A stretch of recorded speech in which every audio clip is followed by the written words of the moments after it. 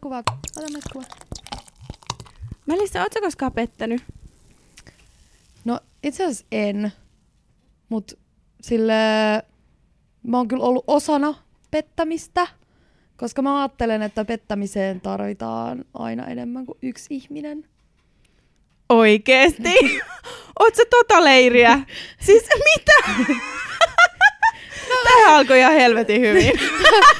Mä oon kuullut tällaisen sanonnan, että pettämiseen tarvitaan aina 2. Hei, et oo tosissas.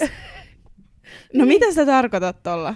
Kerro vähän tarkemmin. No sitä, että jotenkin, että jos mä panen jotain varattua, niin mäkin oon siihen syyllinen siihen pettämiseen. Ei herra No kun Jumala. tätä on kyllä mulle sanottu aina, kun mä kerron näistä kuvioista. Okei. Niin Okei. siis Siis sulle on sanottu noin. Joo, en mä siis välttämättä ehkä usko siihen, mutta silleen mä oon niin hämmentynyt aina näistä tilanteista, että silleen... Siis toihan on ihan käsittämätöntä. Eli siis, jos sä oot tyypin kanssa, joka seurustelee jonkun toisen kanssa ja niillä ei ole mitään tällaista sopimusta, että sais panna muita. Jos sä oot tällaisen tyypin kanssa, niin sä oot siis itekin jotenkin syyllinen, niinkö? No näin mulle on sanottu tosi on monta sanottu. kertaa. Ja mä oon silleen, no en mä nyt ihan ehkä osta koska silleen I'm a free soul, silleen Niin. mitä vittu, mitä se mulle kuuluu, mä saan tehdä mitä mä haluun. Ja niinku, niin. No kun eihän se niinku mitenkään, siis todella, sehän on aina se vastuulla, joka niinku on suhteessa niinku pettäjänä. Niin. Tai että ethän sä voi aina edes tietää, jos on sängyssä jonkun kanssa, tai jos panee jotakuta, niin ethän sä voi välttämättä edes tietää, mikä sen parisuhdetilanne on. No kun tää on just se, kun jos mä oon sanonut tällaisista tilanteista jollekin, niin sit ne on silleen, no se on eri asia, jos et sä tiennyt, mutta jos sä tiesit, että se on suhteessa, niin ethän sä sit voi panna sitä. Et silleen, mä oon kanssa silleen, että mäkin oon ihminen, silleen, en mä voi olla silleen vaan silleen, luukut kiinni, älä koske muuhun, sä oot suhteessa. Et silleen, harvoin ne tilanteet on niin yksinkertaisia. No eihän mikään ikinä niin mustavalkoista. Tai että niinku, mä en kyllä niinku todellakaan mene tohon, että se on niinku jotenkin molempien vika. Ihanaa, voimauta mua. Siis en missään nimessä. Siis se on aina ehdottomasti siis sen vika, joka pettää puolisoaan, eikä se mitenkään liity. Se ei ole vastuussa koskaan asiasta tää kolmas pyörä tai kolmas henkilö. Koska mulle joku perusteli tätä just sillä, että mä tuen sitä järjestelmää osallistumalla siihen. Joo, mutta siis... Tuet sitä? Siis nyt tää alkaa menee jo niinku, ei tässä ole mitään järkeä. Niin, siis tuet sitä järjestelmää osallistumalla. Niin. Ihan kun se olisi jotenkin rakenteissa se pettäminen tai jotain niinku... Pettämisen rakenne. Niin. No mutta onhan se vähän ehkä. Niin. Ihmiset ei puhu keskenään, sitten ne ajautuu pettämään mieluummin, kun puhuu keskustelee. Niin. Joo, siis tosi monet parisuhteet mun ymmärtääkseni on tosi hiljaisia. Silleen ainoa mitä kysytään on silleen mitä syödään ja sitten mennään samaan sänkyyn nukkumaan. Joo. Tosi ankeeta. Onko? Joo, siis se on tosi yleistä. Se on mulla kaveripariskuntiakin, jotka sanoo silleen, että siis niinku parikymppisiä silleen, jotka on silleen, no en mä tiedä, katsotaan Netflixia. Silleen. Siis mitä vittua Netflixia voi katsoa yksinkin? Niin voi. Mä oon ihan samaa mieltä, mä vihaan Netflixiä. Se on pilannut niin monta parisuhdetta silleen. Mitä vittua? Miksi te katsotte silleen 2 tuotantokautta jotain How I Met Your Motheria silleen vierekkäin silleen? Miksi te ette mieluummin juttele toisillenne? Niin. Silleen kysy toiselta, mitä sulle kuuluu, tai että mitä sä oot tänään tehnyt, ja että jotain. Siis mä teen nyt tässä julkisen lupauksen. Jos mä oon joskus vielä ikinä missään vakituisessa parisuhteessa, niin mä lupaan nyt tässä, että mä en koskaan katso sen tyypin kanssa mitään TV-sarjaa yhdessä. Okei, joo. Tää oli julkinen lupaus. Joo, allekirjoittanut Iris Flinkillä. Siis koska se on jotenkin ihan käsittämätöntä. En taju. Mut palataan aiheeseen, joka on siis pettäminen. Niin. Tuntuu pahalta. Sehän en halua, tuntuu. että minua petetään ikinä. Kukaan pettää minua. Mua ei ole koskaan kyllä petetty edes.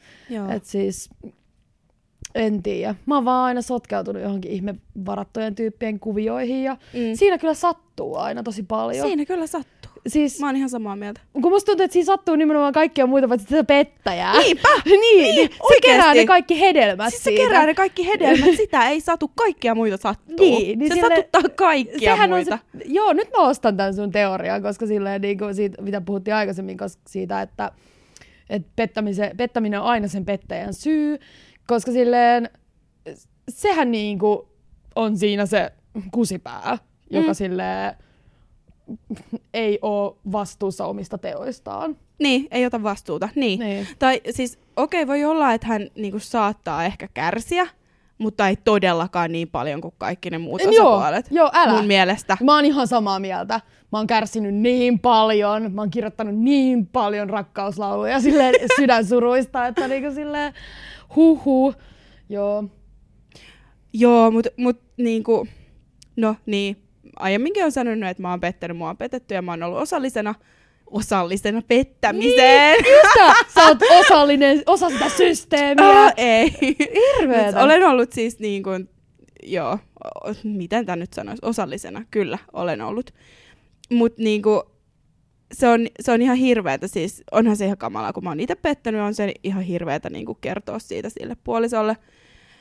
Mutta nämä mun tapaukset on ollut sellaisia, että mä oon pettänyt niinku, just niinku vaikka kerran, niinku on ollut tämmönen niinku joku yhden yön juttu ja sit siitä on keskusteltu. Mä oon kyllä aina niistä sitten jossain vaiheessa puhunut. En todellakaan välttämättä heti, siis missään nimessä. Mulla ei ole ollut todellakaan niin paljon pokkaa, että mä olisin kyennyt siihen. Mutta jossain vaiheessa ne on tullut aina ilmi, tai siis mä oon kertonut siis jossain vaiheessa. Ei ole mennyt mitenkään siihen. Niin kuin mä oon kuullut niitäkin storeja, että joku on kertonut, että niinku, että on jäänyt kiinni pettämisestä. Vittu mikä konsepti. Hyi hitto. Niinku, noi tilanteet kuulostaa just siltä tasoa, että kävin suihkussa ja sitten tyttöystävä luki mun WhatsApp-keskustelut silleen, vittu mä oon niin allerginen tollaselle. Ihan kauheeta. Siis toi on ihan hirveetä. Mut mun yksi frendi kertoi, että hän jäi pettämisestä kiinni silleen, että hänen nörttipoikaystävä oli siis asentanut jonkun tämmöisen seurantajutun hänen niinku tietokoneeseen. Semmoinen, joka niinku tallensi kaikki niinku näppäinten. Joo, niinku. keylogger. Joo, ja sit se oli jäänyt sillä tavalla niinku kiinni tästä. Joo. Ja siis toi on ihan kamala. On vitun kriipiä. Silleen, please kaikki ihmiset suojatkaa tietokoneenne. Älkää koskaan tehkö noin. Älkää antako salasanoneille teidän kumppaneille ja silleen. Joo, ei siis missään nimessä mun mielestä koskaan ikinä milloinkaan parisuhteessa ei todellakaan kuulu antaa toiselle all access sun laitteisiin. Joo, ei missään nimessä. Ei koskaan. Mä oon samaa mieltä. Joo, ei, puolison ei todellakaan kuulu tietää salasanoja, eikä todellakaan kuulu tietää sun näppäinlukkoa sun puhelimesta, eikä todellakaan kuulu saada lukea sun viestejä. Joo, ei. Ikinä. Ei. Siitä tulee ehkä just se luottamuspula, mikä ihmisillä on niiden. Siis ihan karseeta. Ihmisillä on luottamuspula niiden parisuhteissa, ne pettää niiden kumppaneitaan. Silleen, onks ihmiset jotenkin vitun niinku epävarmoja tai jotenkin surullisia yksilöitä? Vai mikä niitä vaivaa? Miksi ne tekee noin? Niin, en mä tiedä. Siis jotenkin siis se, että kun alun alkaenkin ollaan jotenkin ehkä just niinku epävarmoja siinä, ei luoteta toiseen eikä luoteta itseenkään, niin sitten ollaan silleen, meillä on niin ihana tämmöinen, kun me luotetaan toisemme niin täysin, että mä saan milloin tahansa katsoa hänen puhelimensa. Ei toi ole luottamusta, ei. Toi on kaikkea muuta kuin luottamusta. Se on kontrollia. Niin on. Mun mielestä vallankäyttöä. Vallankäyttöä, sitä se on. Sitä se todellakin on.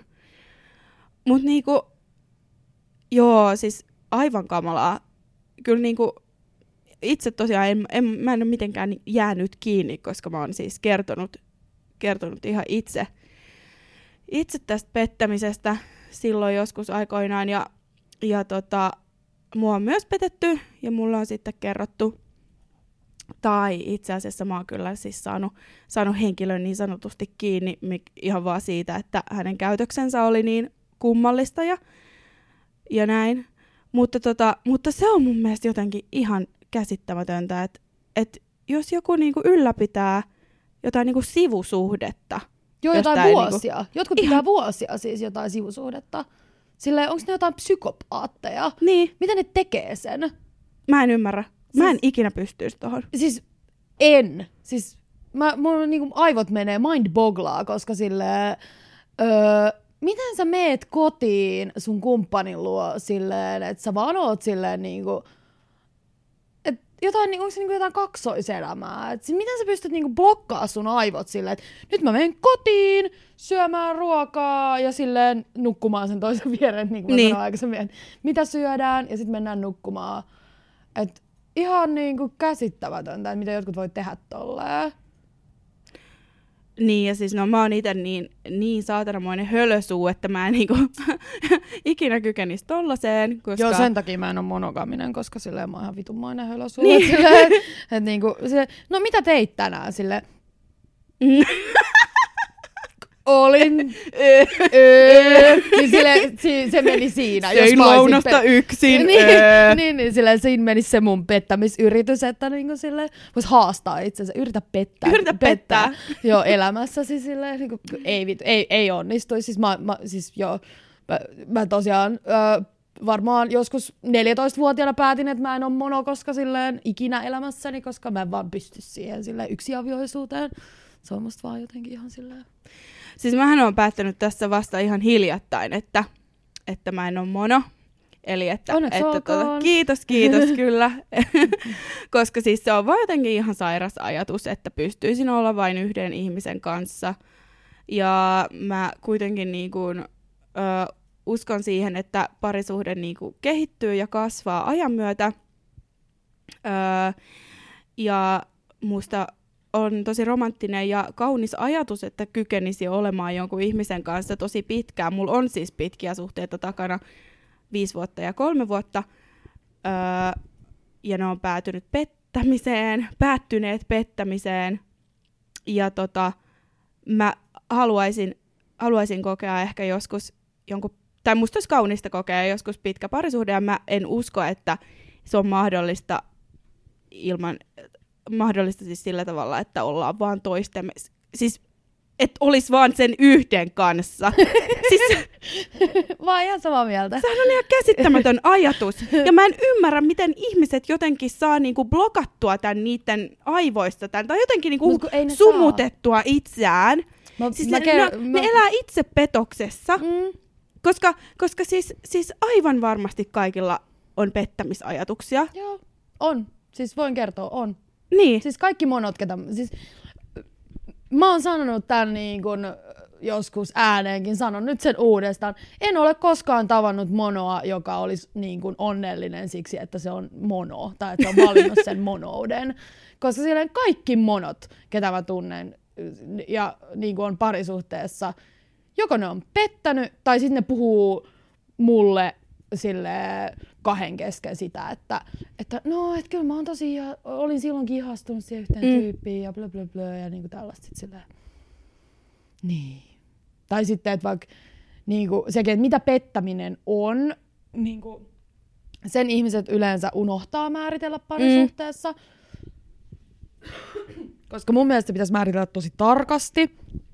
Silleen tasoa jonkun mielestä se voi yksinään päättää, että voin mä nyt lähetellä tonkaan jotain seksiselfieitä silleen, koska niin. Siis, vittu, mä en tajuu. En mäkään. Siis miten on ok tekstailla jonkunkaan silleen, seksiviestitellä jonkunkaan vaikka silleen monta päivää putkeen? Se on jotenkin siinä, me ajautuu sellaiseen itsepetokseen ihan varmasti. Tai kun itsekin on tehnyt sitä. Että jotenkin, ei tää nyt ole niin paha. Vaikka oikeasti siis, jos se kumppani saisi tietää niin se satuttaisi ihan älyttömästi. Ja just nimenomaan ehkä sen takia, että toinen puuhastelee jotain selän takana. Niin, siis sehän siinä on ehkä pahinta. Se valehtelu, sehän on kaikista pahinta. Ei pettämisessä yleensä seksi ei ole se asia, vaan just se, että on siis pettänyt luottamuksen ja on salailu ja valehdellut. Se on hirveetä ja paskaa. Et silleen mun mielestä ohje kaikille monoille, jotka elää itsepetoksessa, on just se, että ne vois silleen, että kaikki mitä sä teet, niin sun pitää pystyä kertoa sun kumppanille. Niin se on aika hyvä ohjenuora mun mielestä siihen, että siis kaikki mitä sä teet siis jonkun toisen ihmisen kanssa, vaikka nyt näin. Että niin, nimenomaan. Siis ei kaikkea tarvitse kertoa, mutta siis kaikki mitä teet jonkun toisen ihmisen kanssa. Niin. Joo. Niin sun pitäisi pystyä kertoa se sun kumppanille. Että se, että jos sä käyt vaikka kahvilla jonkun toisen tyypin kanssa, silleen, siis just tää, että jos sä käyt kahvilla sun kaverinkaa, tai mä en tykkää muutenkaan näistä luokitteluista, koska mä oon ihmissuhdeanarkisti, mutta silleen, että et kaverinkaa tai sit tyypinkaa, jonka sä oot tavannut vaikka viikonloppuna jossain bileissä, niin silleen sä kerrot tästä niinku kaverinkaa kahvilla käymisestä, sä kyllä kerrot sun kumppanille, mutta sitten tässä toisesta sä et kerro, niin siinä on niinku se key point, että missä pitää rupea miettiä, että hetkonen, että niinku silleen, että miksi mä en kerro tästä. Silleen. Niinpä. Joo, ja en mä tiedä, mulla on monoille ehkä yksi viesti annettavanani, koska mä oon itekin ollut mono. Apua. Tämä liikkaa tosta pois. Mulla on monoille lähinnä niinku yksi viesti sanottavana, koska mä oon itekin ollut mono.